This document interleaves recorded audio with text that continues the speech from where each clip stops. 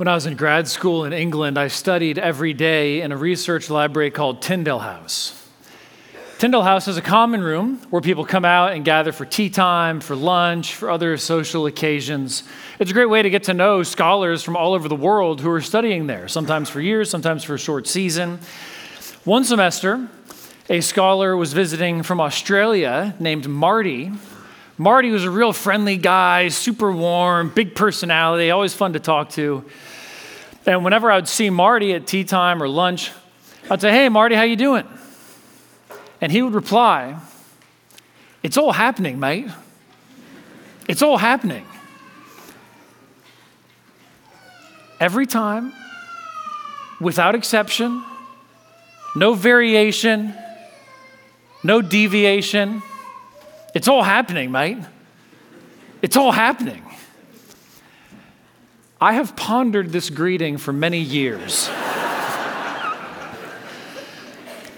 It strikes me as almost like a Zen koan, a metaphysical riddle, where if you ponder it long enough, it doesn't look like it'll ever make sense, but then somehow it'll just open up to you and the secrets of the universe will be revealed.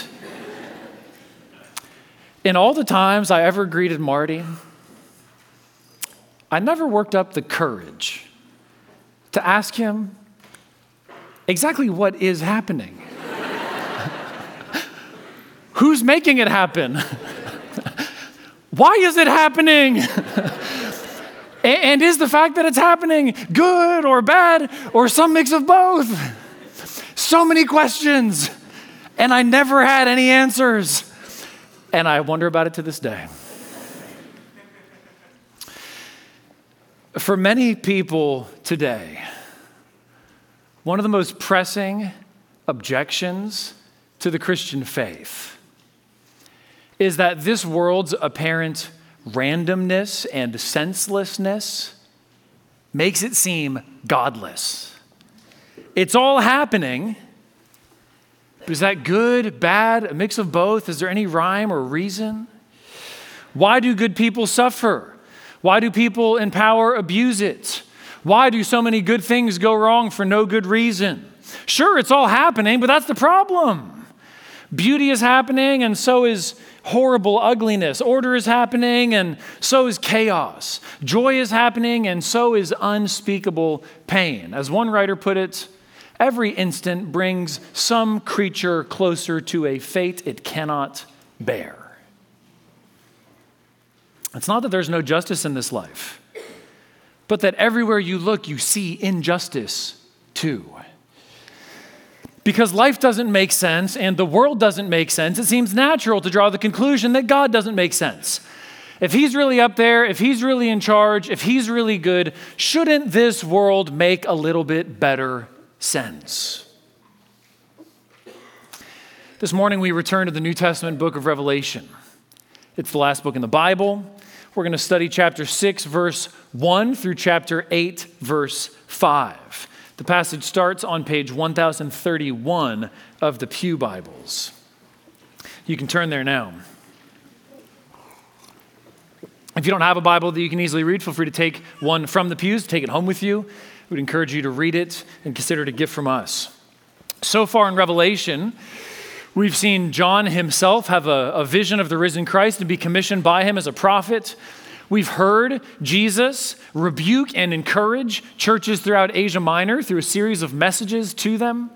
We've seen a vision of God's throne where he reigns in heaven and where Christ, as the Lamb who's been slain and who's risen again, has received a scroll from the right hand of God. And on that scroll is written all of history that the risen Jesus is about to unfold. But this raises an acute question. If God's on the throne and if Christ is up there and he's the one unrolling all of history, why doesn't it make more sense? What is God doing right now? What's he up to? If he's really in charge, why is this world such a jumbled mess? Our passage begins to answer that question, and we'll consider its answer in 5 parts. The question is, what on earth is God doing? Point 1, testing. Testing. We see this testing in chapter 6, verses 1 to 11. Back in chapter 5, the risen Jesus, pictured as a lamb, takes a scroll from God's hand. The 7 seals on this scroll are going to be progressively opened, and they represent God's purposes for history. And our whole passage that we're going to study this morning is structured by Jesus' act of opening these 7 seals one by one. So just to give you a quick note on the structure of the passage before we jump in, we'll see a quick sequence of the opening of the first 4 seals. That happens quickly in verses 1 to 8 of chapter 6. Then there's more detail given about the 5th and 6th seals in chapter 6, verses 9 to 17. Then there's a break. There's a kind of interlude in all of chapter 7 where we get a different perspective on what's happening now. Then finally, the 7th seal is opened in chapter 8, verses 1 to 5. So 4 seals, then 2 more, then an interlude, and then the final one. That's not just the structure of our passage, but if you go and read next week's passage from 8:6 to 11:19, and the passage for the week after that, from chapter 12 through the first part of chapter 15, it's the same structure. 4 plus 2 plus a long interlude, and then the final one. As we'll see, the first 5 seals in our passage picture events that take place throughout the whole period between Christ's ascension and his return, while the 6th and 7th seals picture the final judgment. Let's jump into the passage. Look first at verses 1 to 8. Revelation 6, 1 to 8. Now I watched when the Lamb opened one of the 7 seals, and I heard one of the 4 living creatures say with a voice like thunder, "Come." And I looked, and behold, a white horse, and its rider had a bow, and a crown was given to him. And he came out conquering and to conquer. When he opened the 2nd seal, I heard the 2nd living creature say, "Come." And out came another horse, bright red. Its rider was permitted to take peace from the earth, so that people should slay one another. And he was given a great sword. When he opened the 3rd seal, I heard the 3rd living creature say, "Come." And I looked, and behold, a black horse, and its rider had a pair of scales in his hand.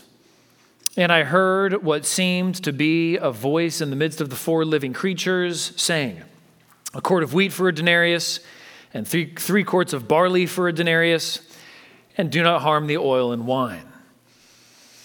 When he opened the 4th seal, I heard the voice of the 4th living creature say, "Come." And I looked, and behold, a pale horse, and its rider's name was Death, and Hades followed him. And they were given authority over a fourth of the earth, to kill with sword, and with famine, and with pestilence, and by wild beasts of the earth. These 4 horses on 4 riders are a set.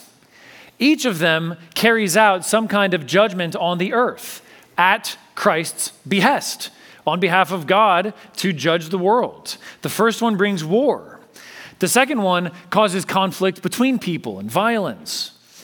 And then in the third, the references to the prices of wheat and barley, which would be basic staples, these prices reflect severe inflation, which would come during a time of scarcity or famine. So the third horse brings economic hardship, perhaps through, some type of ecological disaster. And the fourth brings death by all sorts of means: war, famine, disease, and so on. The language of a fourth is meant to just symbolize a portion, a fraction. It's not meant to be a literal accounting of all the souls alive at that time. It's just saying it's inflicting these judgments that will lead to people's death. This passage echoes Jesus' own teaching in places like Matthew 24 about what will take place in the period between his ascension and his return. For instance, there's striking parallels with Matthew 24, verses 6 to 8. Jesus says, "And you will hear of wars and rumors of wars. See that you are not alarmed, for this must take place, but the end is not yet. For nation will rise against nation and kingdom against kingdom, and there will be famines and earthquakes in various places. All these are but the beginning of the birth pains. In both Revelation 6 and Matthew 24, the point is not that these predictions correspond to some highly specific event, where once the right thing happens, it's kind of front page news and we know, okay, well now this thing has come to be. Instead, it's talking about repeated cycles of events, the general course of things. This is what life will be like until Jesus comes back. Jesus says this has to happen, but that doesn't mean the end is right now. This has to happen, but that's just the beginning of the birth pains heralding the end. Now, our passage in Revelation does not explicitly tell us why Christ is unleashing these hardships on earth. It doesn't explicitly answer that question. But I think we can discern two purposes from other similar parts of the book. One purpose of these hardships elsewhere in Revelation is to bring those who don't believe to repentance. So chapter 9, verses 20 and 21, we see that. That's the design of some of these hardships. We'll look at that next week. These hardships Christ inflicts are meant to jolt people awake. They're meant to shock people out of the normal course of worldly events, to give them a foretaste of coming judgment, to teach them not to put all their hopes in this life. If you want more on that, you can see the way Jesus responds to a question about a fatal accident in Luke chapter 13. Another purpose of these hardships we see elsewhere in Revelation is to test believers' faith. For instance, back in Revelation 2:10, Jesus says to the church in Smyrna, "Behold, the devil is about to throw some of you into prison that you may be tested. And for 10 days you will have tribulation." We're going to see in chapter 7 that Revelation uses the word tribulation to describe the whole period that we're living in now. Tribulation is hardship for the purpose of testing. That's what Christ is doing in believers' lives through these hardships. He's not punishing sin. He's testing faith. Civil engineers often construct scale models of structures they intend to build so that they can subject them to stresses that'll anticipate the kind of stress on a large scale that this building will have to hold up to. The stress test is a pre-trial. They're building something small now for a small cost to test it out so they don't spend millions of dollars building something that's going to fall apart. They're gaining knowledge of the structure now, ahead of time, so that it holds up when the day comes. Whether you're a believer in Jesus or not, every trial you face in your life is a pre-trial. It's a pre-test of a test that will one day come. One day the final exam is coming. There will be a day of complete reckoning. There will be a day when you have to offer an account of yourself to God that covers everything. And the pre-test now shows you what you're made of. It can give you spiritual insight into how you're doing now, which will tell you how you will do then. It shakes you up now so you learn what needs to be redesigned, retrofitted, and rebuilt. The hardest things in your life are not random, but carefully calibrated, divinely applied pressure to shake you up and show you what you're made of spiritually. Every trial is not an accident, but a revealing test. What have trials taught you about yourself lately?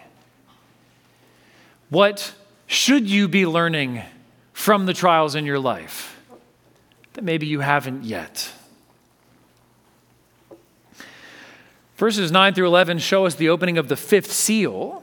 Again, it's a little bit different from the first four, but it does continue the theme of testing. Verses 9 through 11. When he opened the fifth seal, I saw under the altar the souls of those who had been slain for the word of God and for the witness they had borne. They cried out with a loud voice, "O sovereign Lord, holy and true, how long before you will judge and avenge our blood on those who dwell on the earth?" Then they were each given a white robe and told to rest a little longer until the number of their fellow servants and their brothers should be complete, who were to be killed as they themselves had been. Here, John sees in heaven Christians who have given their lives for the sake of the gospel. They've borne public witness to Jesus at the cost of their life. These are believers who passed the ultimate test in this life. And John hears them crying out in the words of so many Psalms, "How long? How long, O Lord, will you allow your people to be executed for their faithfulness to you? How long?" It's important to discern that these martyrs are not calling out for private vengeance, but public justice. They're asking God to right the wrongs that afflict this entire broken world. They're asking God to give evil its due and to give evildoers their due. This world has condemned them as wicked, but in response to their faithfulness, God grants them this white robe, which shows his verdict, his approval, his endorsement. The world sees them as wicked, but God has clothed them with his own righteousness. The world has seen them as harmful, wrong, bad, out of whack, and they've caused them to pay the ultimate price because of it. But God grants them rest, security, shelter under his throne. They're told to rest a little longer. And the answer to their question is that there are still more martyrs who will seal their witness with their blood. It's a number that only God knows. That's how long it'll take. Not every believer will be martyred, but every believer is called to bear witness to the truth. Throughout Revelation, martyrs are models for all believers. Not all of us pay the ultimate cost for following Christ, but all of us are called to give Christ our ultimate allegiance. And we will all pay costs for faithfully following him. To be a Christian is to decide in advance that Christ is worth giving everything for. That's what these martyrs teach us. To be a Christian is to decide in advance that if you are called upon to bear witness to Christ at the cost of your life, you will. That's part of the package deal of following Christ. Kids and teens in the congregation. I think it could be easy growing up in church to kind of treat it as like a religious dress-up act. You know, we kind of do the same thing every week. Maybe you put on nice clothes, maybe you don't. You know, you show up, you go through the motions, right? There's kind of a religious performance taking place here. But there are life and death consequences to what we're teaching. We as pastors, your parents, your Sunday school teachers, this is not dress up. This is not pretend. This is deathly earnest. What we want for you most of all is to decide now that Jesus is worth giving everything for. We want you to decide now to give him your ultimate allegiance. We want you to decide now to follow him, whatever costs come. You will only know what's worth living for when you know what's worth dying for. That's what these martyrs teach us. Point number 2, judging. What is God doing? He's judging. Not yet, but soon. Now we see temporal judgments. What's coming is a final judgment. And his coming final judgment puts everything in this life into perspective. We see this judgment in chapter 6, verses 12 to 17, the sixth seal. Look first at verses 12 to 14. When he opened the sixth seal, I looked, and behold, there was a great earthquake. And the sun became black as sackcloth, the full moon became like blood, and the stars of the sky fell to the earth as the fig tree sheds its winter fruit when shaken by a gale. The sky vanished like a scroll that is being rolled up, and every mountain and island was removed from its place. The opening of the first 5 seals shows us what takes place throughout history. And now the 6th seal brings us to the end of history. It shows us what's written on the very final page. The world as we know it is not simply going to continue going on and on. Instead, what we see in verses 12 to 14 is creation coming unglued. The various parts of creation are coming unstuck from each other. Like a book that's gotten so old, the glue's dried out and the bindings and pages are just falling apart. But this time when the creation comes unglued is not going to be a symptom of the universe's old age. It's going to be a sovereign, decisive act of the world's maker. The one who made all of creation is one day going to unmake all of creation. And where will you be when that happens? When heaven and earth as some great scroll shall from God's holy presence roll, where shall I be? Look at verses 15 to 17. Then the kings of the earth and the great ones and the generals and the rich and the powerful and everyone, slave and free, hid themselves in the caves and among the rocks of the mountains, calling to the mountains and rocks, fall on us and hide us from the face of him who is seated on the throne and from the wrath of the Lamb, for the great day of their wrath has come, and who can stand? This is one of the scariest passages in the Bible. On the day of judgment, no earthly advantage will be any advantage. Verse 15 starts with those who have power and status now in this world. Kings and generals, the rich and the powerful. They're used to getting their way. They're used to flexing and getting whatever they want. They're used to other people bearing the brunt while they get to reap rewards, but no longer. And it's not just them, but everyone. When this day of judgment comes, the rich and powerful and everyone will look for places to hide, but they won't find any. They'll be so terrified of God's wrath that they would prefer a mountain to fall on their chest rather than have to look God in the eye. To many people, this kind of graphic language seems harsh, exaggerated, leering, like it's the product of some kind of primitive, uncivilized imagination. Whereas we in the modern West have progressed far beyond all this kind of bloody seeking of vengeance and judgment and all this sort of thing. If you're inclined to view God's judgment that way, I've got 3 challenges for you. Number 1, how much injustice have you suffered?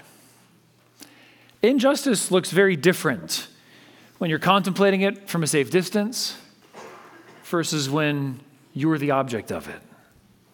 How much oppression have you been the victim of? And what exactly do you think it would take to right all the wrongs of this world? A second challenge, how well do you know God? Over and over again, Scripture proclaims that God is perfectly holy, completely righteous, utterly wise and good and pure. What should his response to this world's evil be? And a third challenge is, how well do you know yourself? How well do you know the hidden recesses and motives of your own heart? What do you think your life deserves from God? This judgment that God will carry out on all creation on the final day will be terrifying, total, and irreversible. There will be nowhere to flee, nowhere to hide. That's why we all need to flee to Jesus and hide in him now as our perfect refuge. If you're not a believer in Jesus, I urge you, repent and trust in Christ while there's time.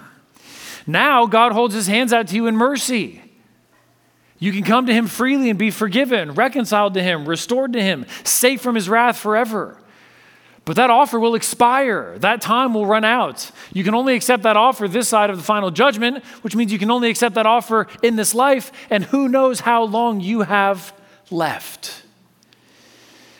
Brothers and sisters, members of CHBC, how can you help each other prepare for this great and awesome day? One way is, whatever you'll be tempted to hide on that day, unhide it now. Confess it to God and others. Speak to each other about the final judgment, the day that's coming. Remind each other that we're all preparing for that final exam.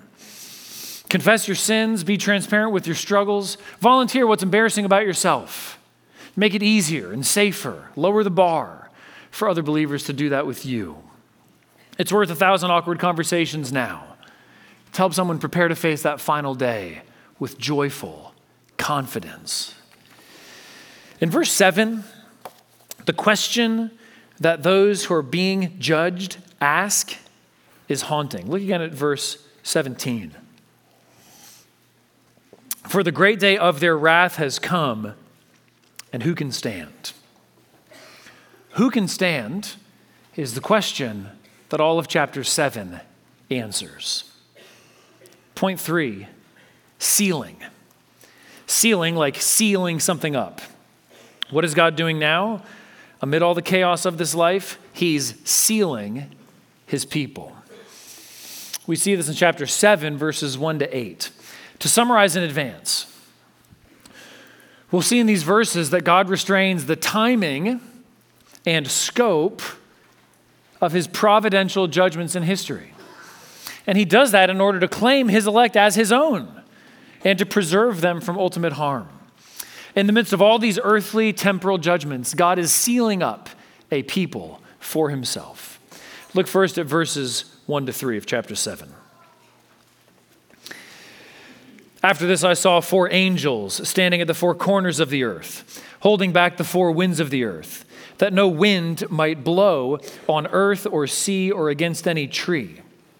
Then I saw another angel ascending from the rising of the sun with the seal of the living God. And he called with a loud voice to the 4 angels who had been given power to harm earth and sea, saying, do not harm the earth or the sea or the trees, until we have sealed the servants of our God on their foreheads. This is a new vision, and it interrupts the sequence of seals. There's no seal here. But the fact that it's sandwiched between 2 of the seals gives us a clue that it's speaking about the same events, but from a different perspective. Now, verse 3 explains the image in verse 1. In verse 1, the angels hold back winds so they don't blow on the earth. And then verse 3 explains that these winds would harm the earth if they were to be released. In other words, this image is a different way of describing the same judgments that the 4 horsemen of the first 4 seals bring to earth, harming the earth, casting judgment on it. Here, the image is not of these judgments being unleashed, but being held back. Not yet. Until when? Until we have sealed the servants of our God on their foreheads. So this vision is something of a flashback. It's logically and theologically prior to the judgments unleashed in the first 4 seals. But this is not a strict temporal sequence. It's giving us an insight into the way God works, but we can't exactly plot it on a timeline. This image of sealing God's people comes from Ezekiel chapter 9. In Ezekiel 9, God is going to execute judgment on unbelievers. And he first has an angel pass through the city to mark all those who are repentant, all those who are mourning over idols instead of worshiping them. And he seals them so that no judgment will fall on them. An even deeper biblical background here is the Passover in Exodus, where the mark of blood on the home of every Israelite caused God's destroyer to pass them by in safety. Now, who is sealed? John learns in verses 4 to 8. And I heard the number of the sealed, 144,000, sealed from every tribe of the sons of Israel. 12,000 from the tribe of Judah were sealed, 12,000 from the tribe of Reuben, 12,000 from the tribe of Gad, 12,000 from the tribe of Asher, 12,000 from the tribe of Naphtali, 12,000 from the tribe of Manasseh, 12,000 from the tribe of Simeon, 12,000 from the tribe of Levi, 12,000 from the tribe of Issachar, 12,000 from the tribe of Zebulun, 12,000 from the tribe of Joseph, 12,000 from the tribe of Benjamin were sealed. For some reasons I'll give now, and some reasons I'll give in the next point, I think this 144,000 is a symbol for the fullness of the redeemed people of God. For one thing, this is a highly symbolic number. 12 times 12 times 1,000. Another factor is that in the first century AD, many of these tribes essentially no longer existed. There were no people who could trace their ancestry back to a number of these tribes. So I think this is a stylized way of picturing the fullness of God's people. More on that soon in the next point. But the point in this whole section is that God is marking his people as his own. He's claiming them.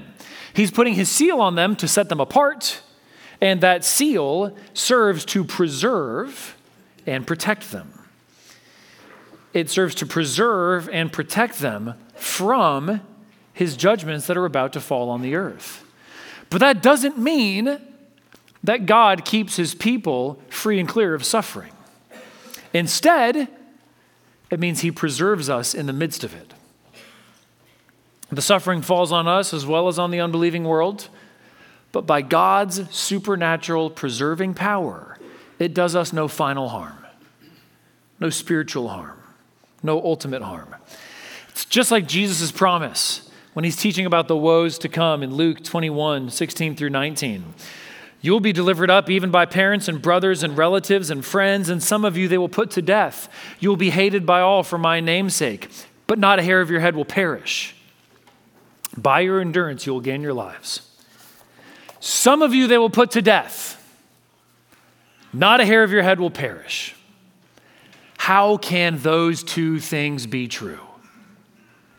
It's because even in being put to death, not a hair of your head perishes. God so preserves his people from harm that even being executed as part of your witness to Christ does you no final damage. He preserves you spiritually now, and he will raise you immortal and incorruptible on the last day. Think of God's act of sealing someone, like the way someone seals a jar of jam or preserves. To seal a jar, you have to get an airtight lock. That's because the point of sealing is to keep out anything floating around in the air, the bacteria, all the kind of stuff that could come in and corrupt the jam and make it rot and ruin so you can't eat it in 6 months. You have to seal it up tight to keep what's outside from spoiling what's inside. The point of this divine sealing here is that every believer in Jesus has divine security amid earthly insecurity. Whatever suffering or hardship comes your way, you can know that you are God's possession. Because you're God's possession, he will preserve you and protect you. Your safety and security come entirely from God. He tries you to test you, not to ruin you. You know, trials are no sign of his hatred or displeasure. God will not let trials spoil you. He will test you and preserve you and keep you safe for that final day. Point 4, saving. What God is doing now, he's saving his people. We see this in verses 9 to 17 of chapter 7.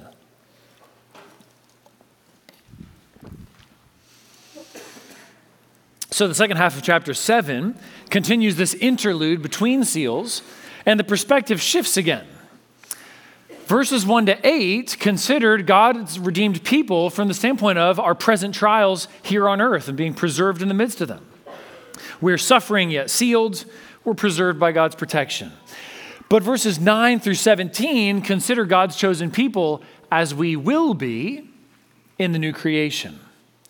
And these verses tell us how we'll get there.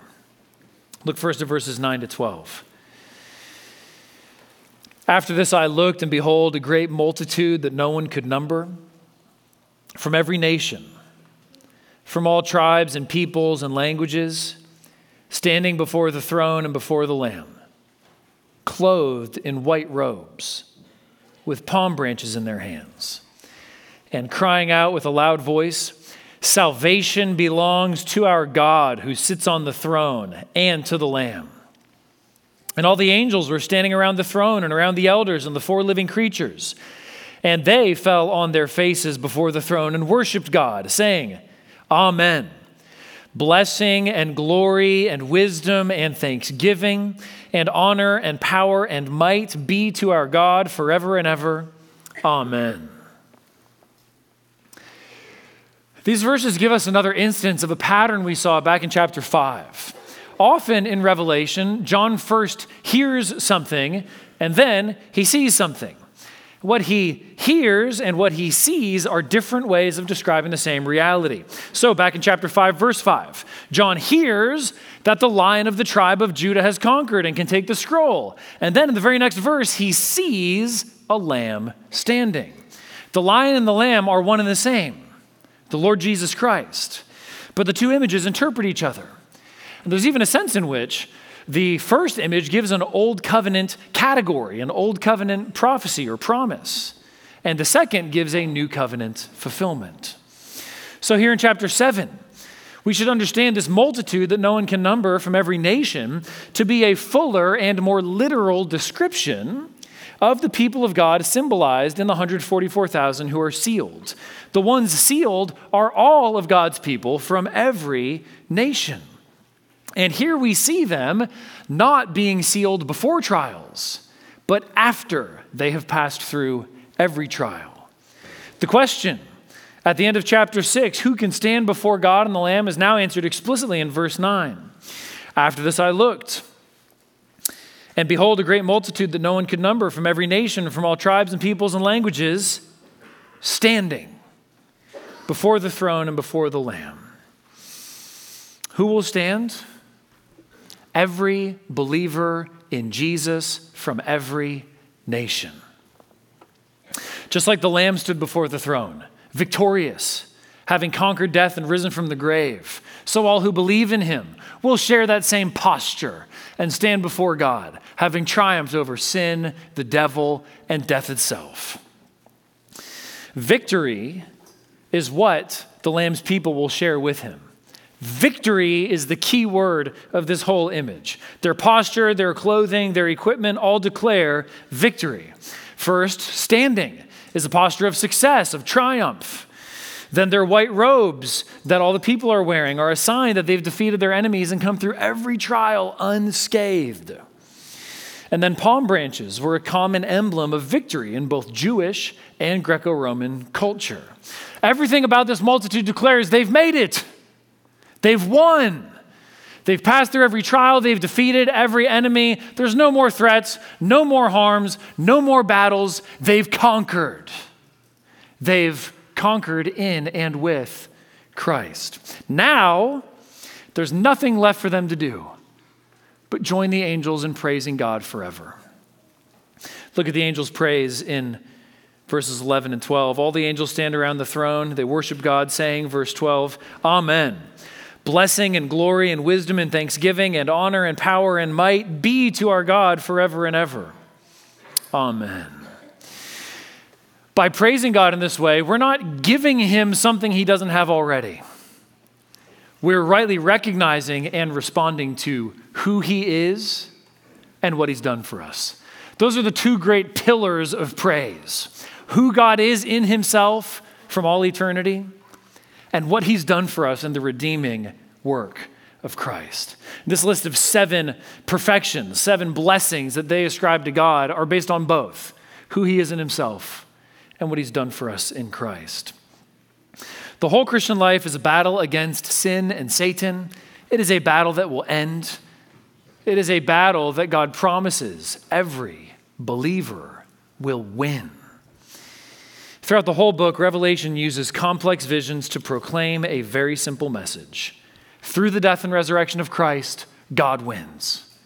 And all who trust in Christ win with him. That's the message of the whole book. In verse 13, an angel gives John a little quiz to see if he's tracking, see if he's paying attention to the vision.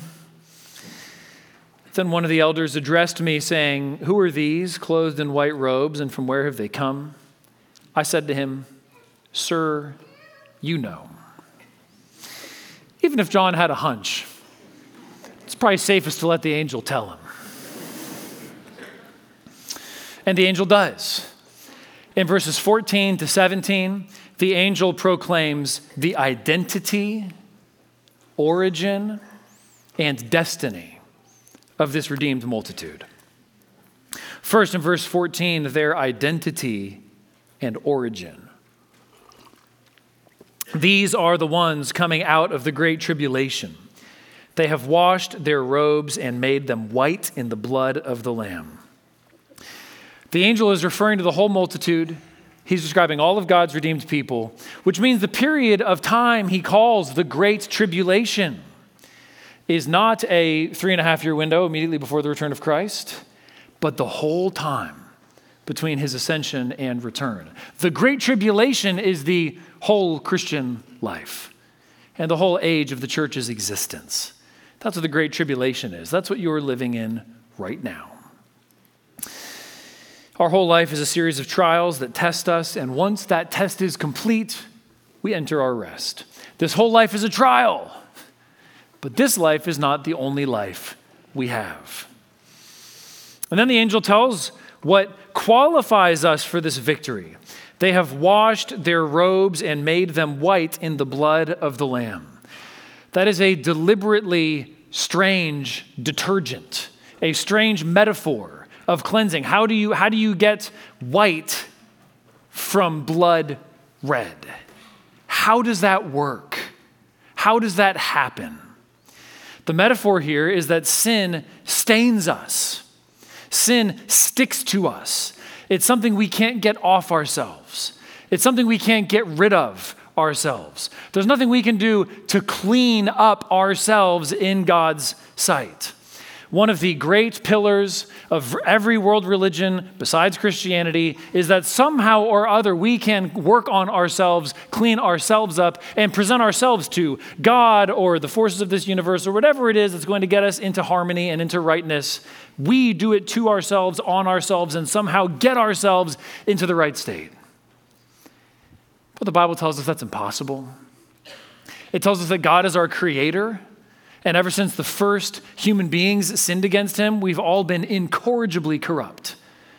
We've all been enslaved to sin. We can't try to work on ourselves because the selves we're trying to work with are deeply wrong in the first place. Not only that, but the record of our sin is overwhelming. Even if we could somehow cleanse ourselves, there's still an objective wrongness. We're still criminals in God's sight. There's still a sentence to be paid. There's still a wrong to be righted. And what we can do about that is precisely nothing. That's what the whole Bible teaches. And the better you come to know yourself, the more sense that will make.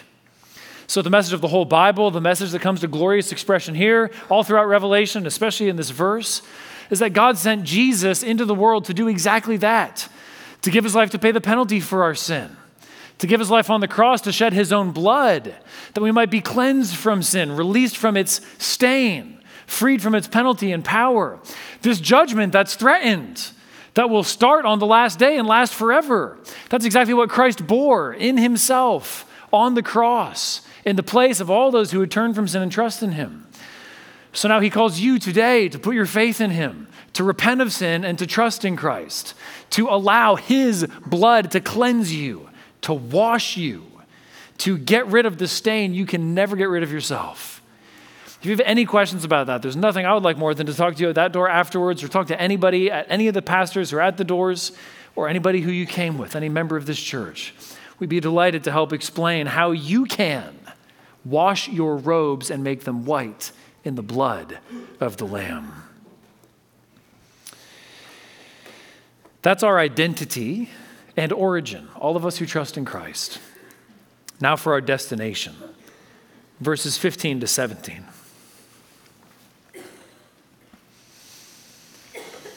Therefore they are before the throne of God and serve him day and night in his temple. And he who sits on the throne will shelter them with his presence. They shall hunger no more, neither thirst any more. The sun shall not strike them, nor any scorching heat.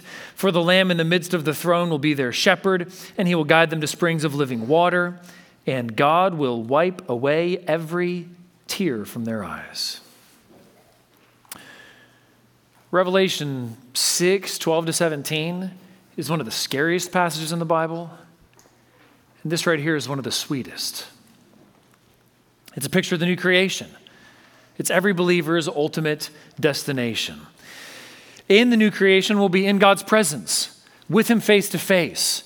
Verse 15 refers to a temple, but ultimately we learn that in the new creation, the whole thing is a temple, intimately and utterly suffused with God's presence. In this new creation, we'll be sheltered with God's presence. He himself will be our perfect, everlasting security.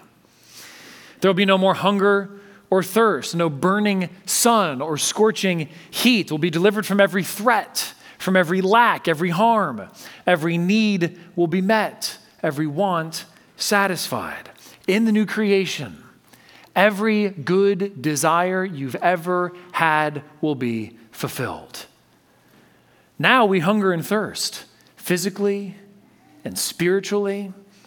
And even the Lord's Supper that we're about to celebrate together both looks back to the fullness of what Christ has accomplished for us and also stokes our hunger, reminds us that we're on the way. We're heading to this new creation where we'll be fully satisfied, but we're not there yet. We're looking ahead through this foretaste, this appetizer together of the marriage supper of the Lamb to come.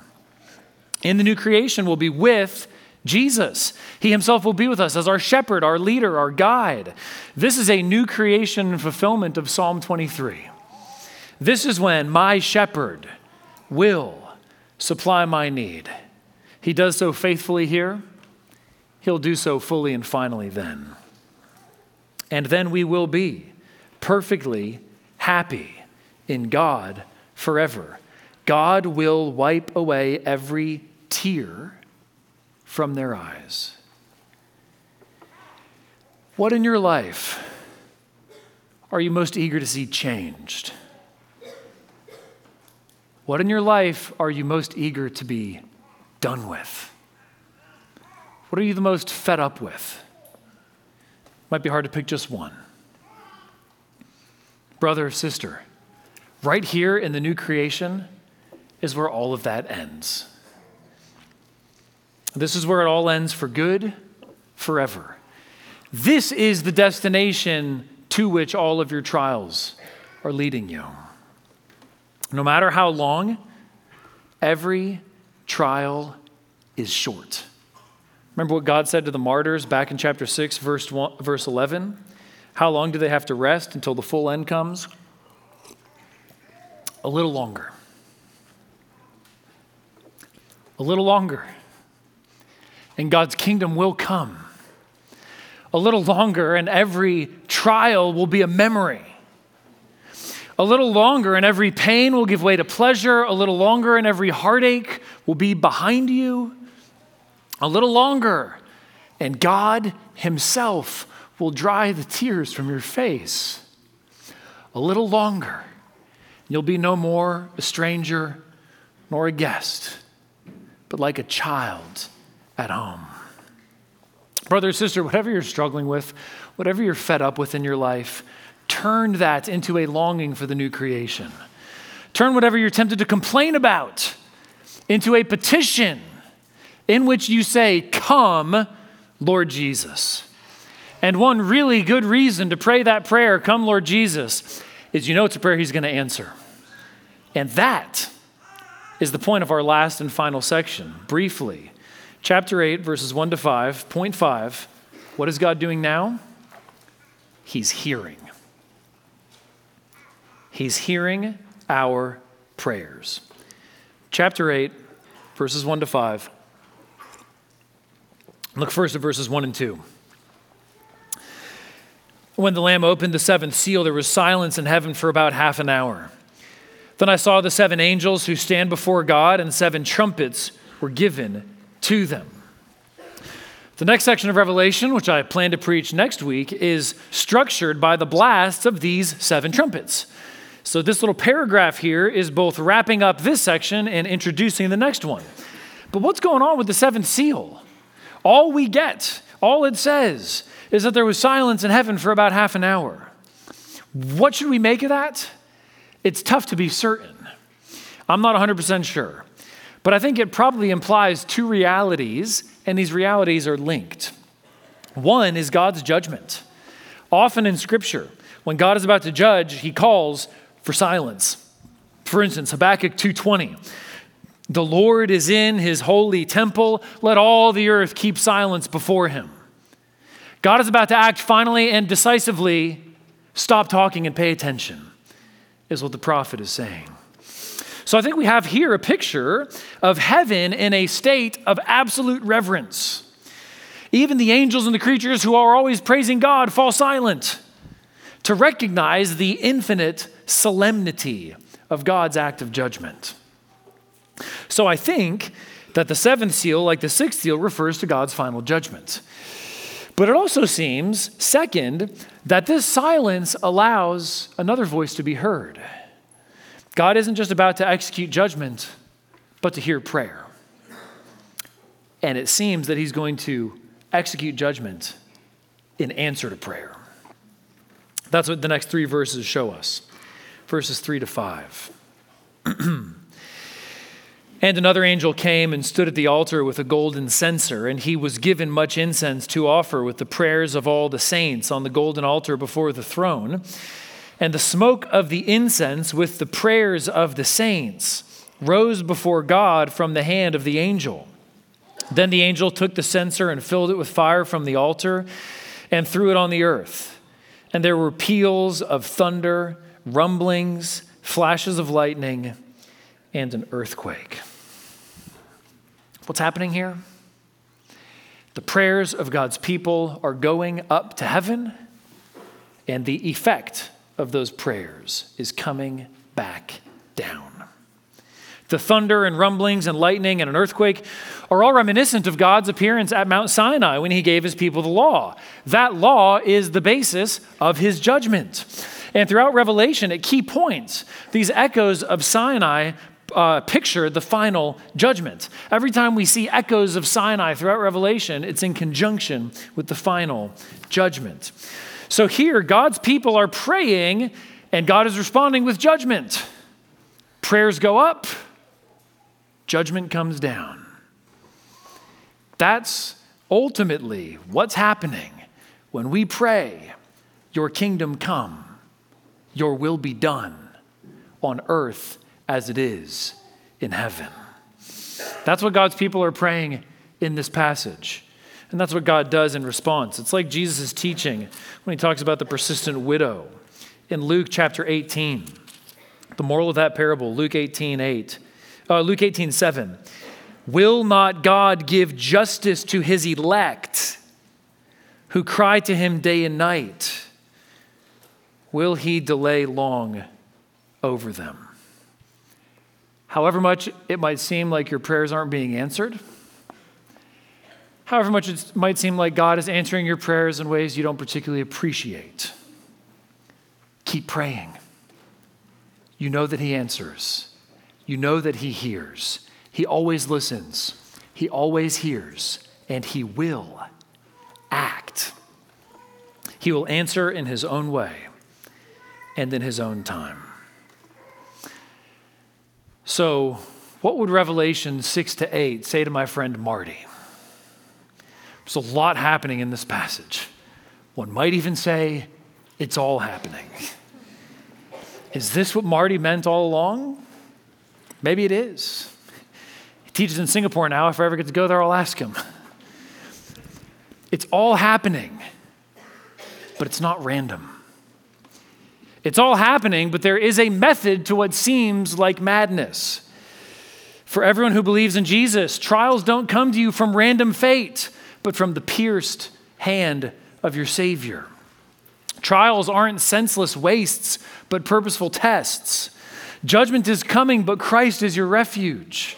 No evil can finally harm you because God has preserved you and sealed you. No harm will last forever because the new creation is coming. However silent heaven seems now, God hears your prayers, and one day he will answer them perfectly. For all those reasons, if you trust in Christ, you can say, it is well with my soul. Let's pray together. Heavenly Father, we thank you for this glimpse into your wise purposes in judgment and deliverance. Father, we thank you especially for this glorious promised picture of what you will do for all who've put their faith in Christ. Father, we pray that we would trust in you and so come safely to that final shore. We pray in Jesus' name. Amen.